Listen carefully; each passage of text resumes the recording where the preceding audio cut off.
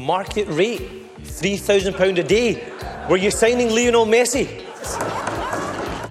This is First Minister's questions. Just once it would be nice to get a First Minister's answer.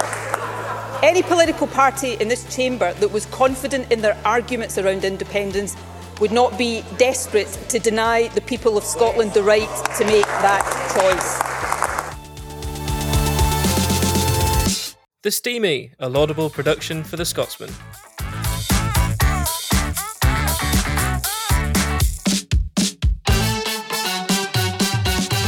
Hello and welcome to The Steamy, the Scotsman's political podcast. My name's Conor Matchett. I'm the Deputy Political Editor at the paper, and with me this week, as always, is our Political Editor Alistair Grant and our Political Correspondent Rachel Amery. Welcome to the both of you. It's a beautiful sunny day and we're in a committee room at the top of the Parliament with possibly the best view of the Parliament. Rachel, this is apparently the first time you've been in this room, so are you enjoying the sun basking, I don't know what I'm saying, the hills of Arthur's Seat? It's right there, I can see it. It is lovely, so I'm going to request that we do all of our podcast recordings from this room from now on. It's far too nice. I can also spy a ice cream machine, an ice cream van even from here, so I think we might make a trip to that afterwards as well. Anyway, to the point, news coming out of our ears today when it comes to Scottish politics. We'll kick off with the story of the day, which came just after First Minister's questions earlier on.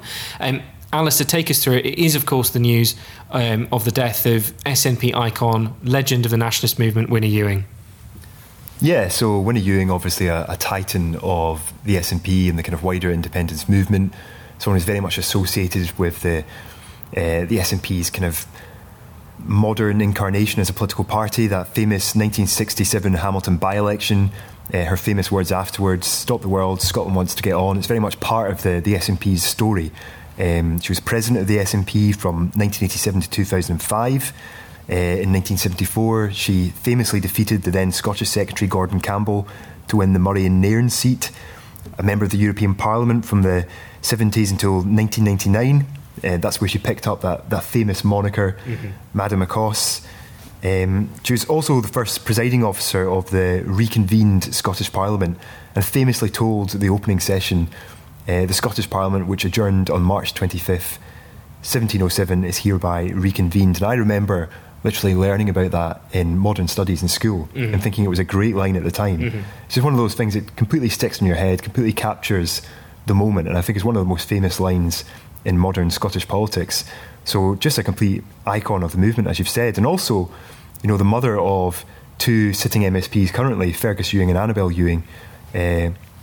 Also, they've got a brother as well, Terry Ewing. So very much this SNP dynasty, probably one of the families that's most associated with the SNP in some ways. So just a huge figure, and you can see that from the tributes that are coming into her. You know, all figures involved in the independence movement paying tribute on social media, putting out statements. Nicola Sturgeon, Humza Yousaf, Alex Salmond, all paying tribute to her. Just a huge figure, really.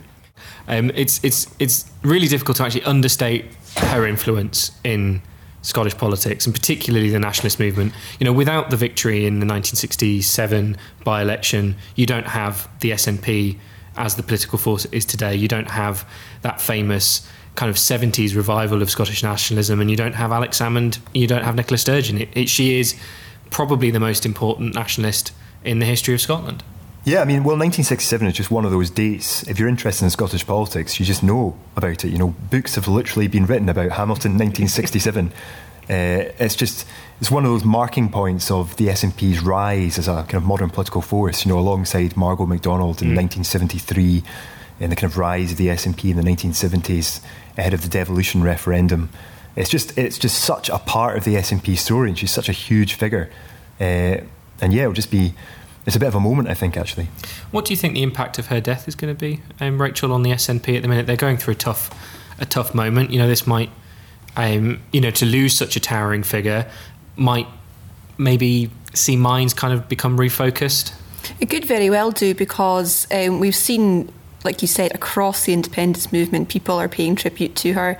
I think it's really sobered a lot of people up here. So it could very well again be a defining moment within the independence movement. That's something that she's obviously been known for in history, so who's to say that's not going to happen again now? Could very well happen. And of course this comes with the backdrop of FMQs. It's really hard to talk about FMQs in a way that isn't kind of coloured by the fact we found out about Winnie Ewing's death almost as soon as FMQs was over.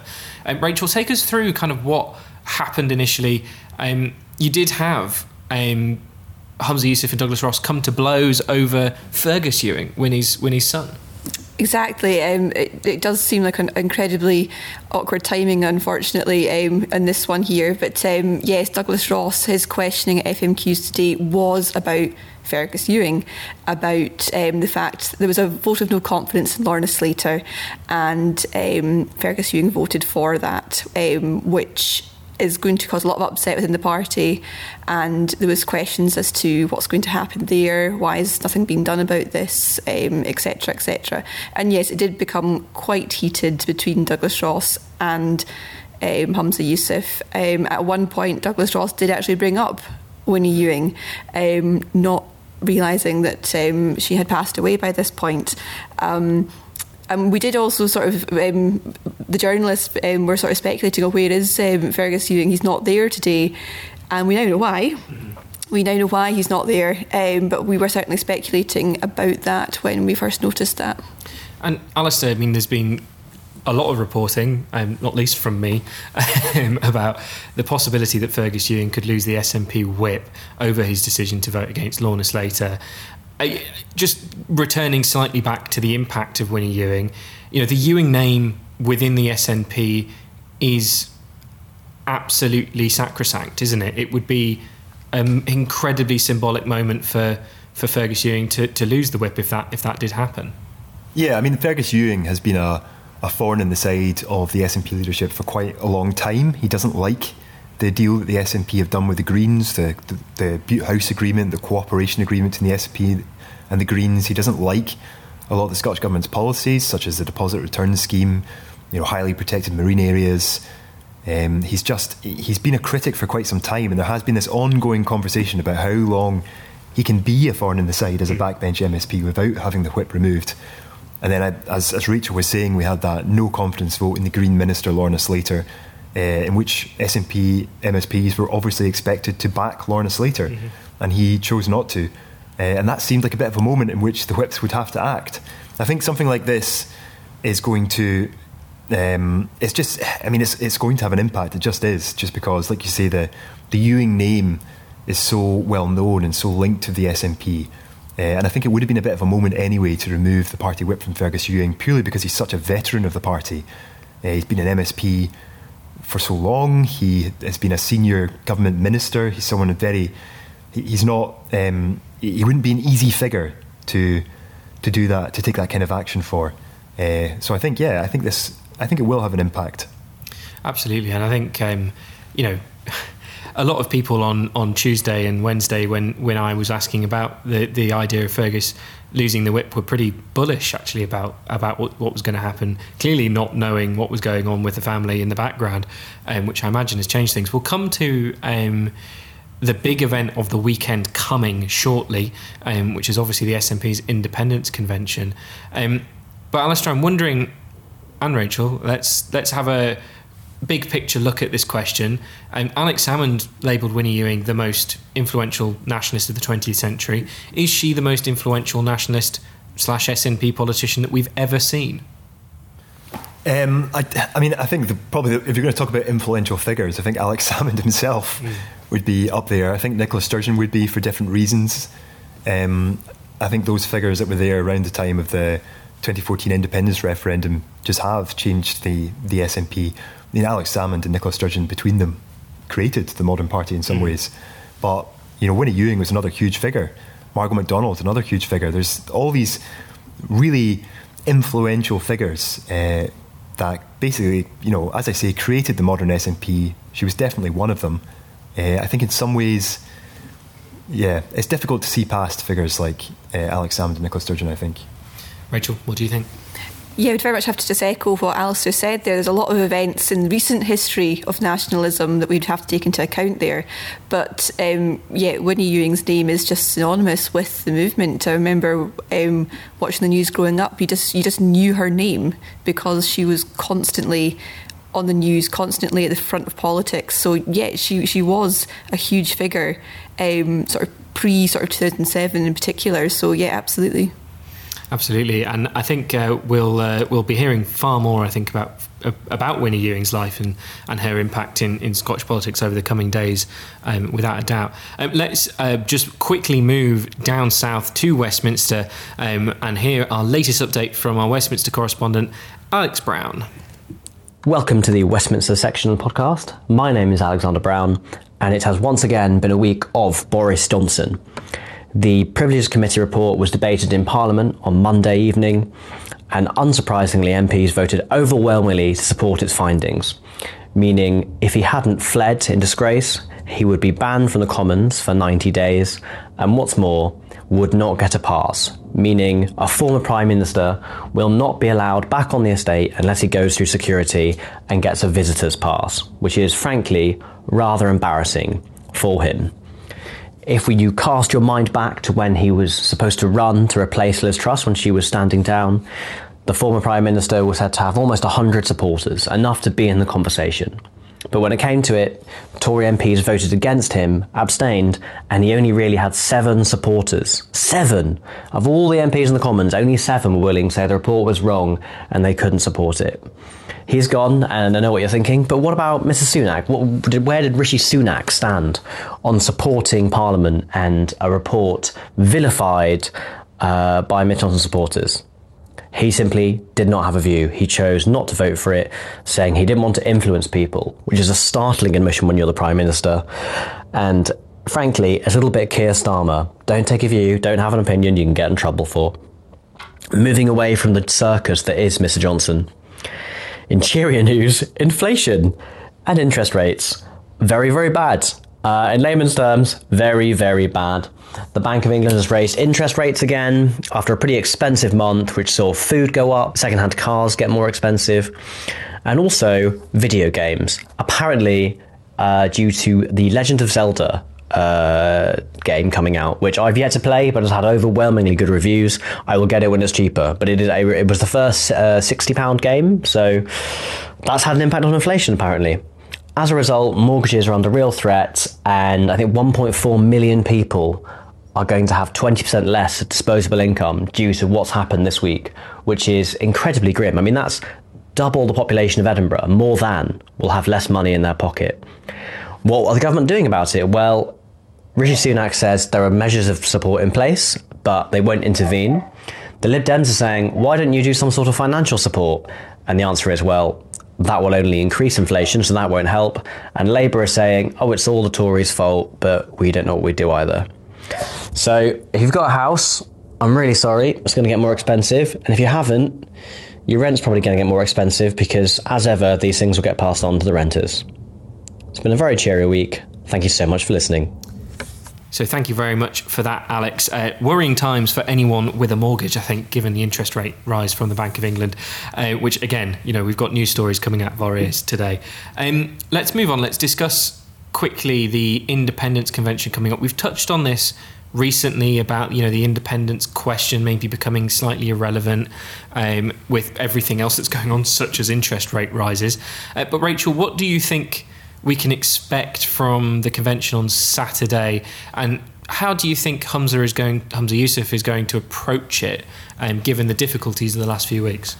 Yes, this is the convention on Saturday. It's going to be at the Caird Hall in Dundee. A sensible choice of location. We know that Dundee is a stronghold for the SNP and for the independence movement, one of the few areas to vote yes in 2014. So helpfully close to where Humza Yousaf lives. Very helpfully close to where he lives as well. He's just down the water a wee bit in Frotty Ferry, isn't he? Handy for you as well. Yeah. Handy for me. I'm just further down the water the other direction in Perth.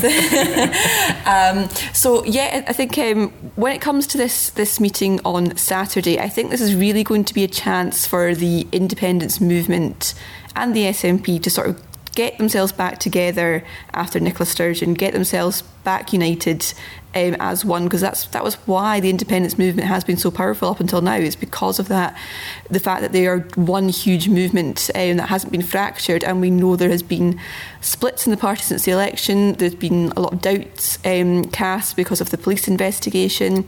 We've seen the polling favour with the SNP amongst independent supporters it's not as it was, it's going down slightly. So I think this is more of a chance for the party to just sort of get themselves back together, get regrouped, get back on track with what it is they want to do.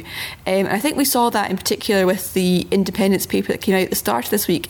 Conor, you were at that announcement in Glasgow on Monday.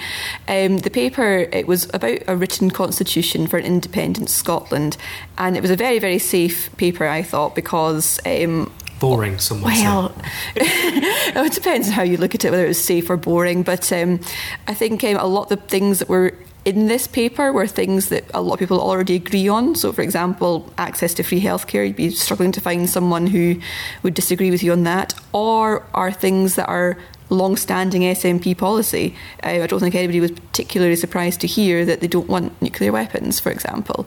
So it was a very, very safe paper. It probably won't budge anybody who's on the fence with independence. And I think perhaps the idea of doing that is because the independence movement is so fractured, and they're wanting to sort of appeal to them, get them back on side and get them back on board. And so I think the independence paper on Monday and the independence conference on Saturday is probably going to be more about that than anything else. Listen, it's no offence to Scottish Labour or the Scottish Government for not talking all about the big announcements that were made on Monday. As you mentioned, the independence paper from Humza Yousaf and the big energy announcement from Scottish Labour. It's worth mentioning the thick of it moment, I think, with the Scottish Labour's energy announcement, when a group of journalists ended up on a bus that was promised to be a hydrogen bus, turned out to be a diesel bus, which then promptly got lost. Full-on Malcolm Tucker moments, I'm sure, going on in the background from the spinners in Scottish Labour. Alistair, what can we expect to hear from Humza Yousaf on Saturday? We've got him giving a speech, we've got John Swinney giving a speech, we've got Stephen Flynn, the Westminster leader of the SNP, giving a speech, and also Mhairi Black, the deputy leader in Westminster, and Kate Forbes, the defeated leadership contender, chairing a panel. It's going to be a long day of talking. But what do you think we can hear from the man who's really, let's be honest, his opinion matters the most? I know we've spoken about this so many times on this podcast, just elsewhere. It feels like Scottish journalism has been stuck in a bit of a Groundhog Day when it comes to this topic. I don't think we should expect fireworks, if I'm being honest.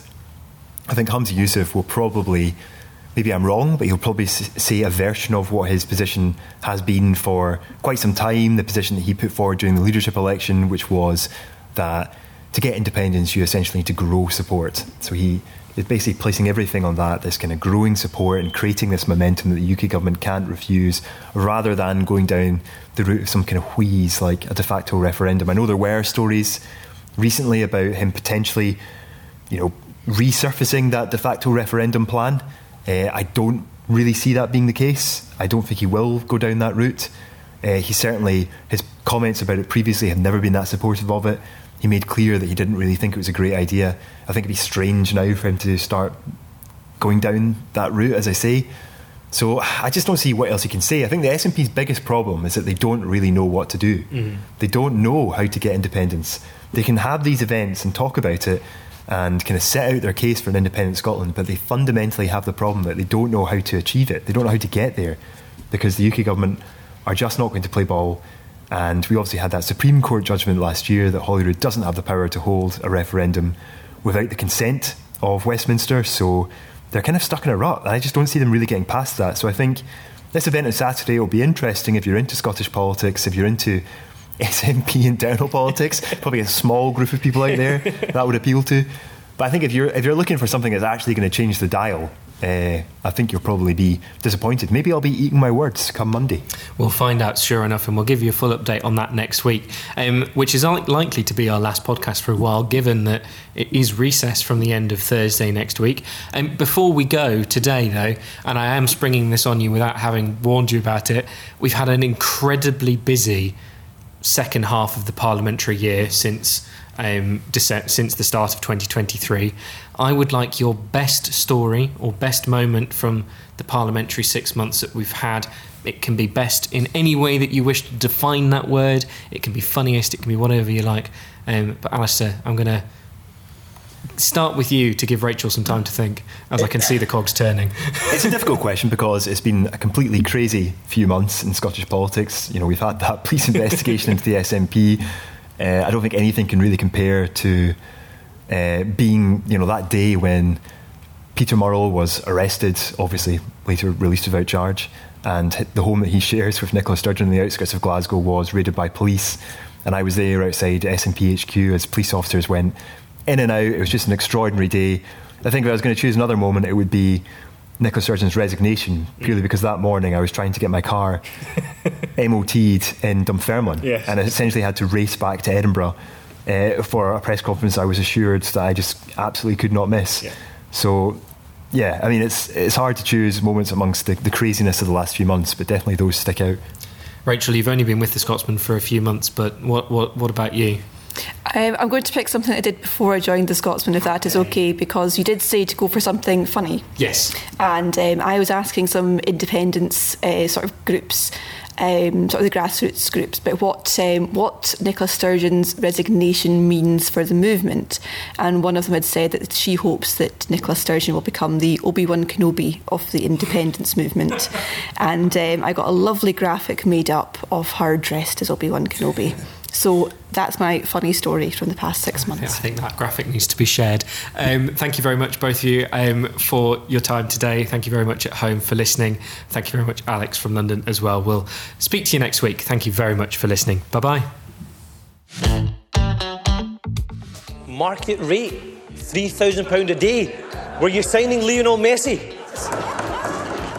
This is First Minister's questions. Just once it would be nice to get a First Minister's answer.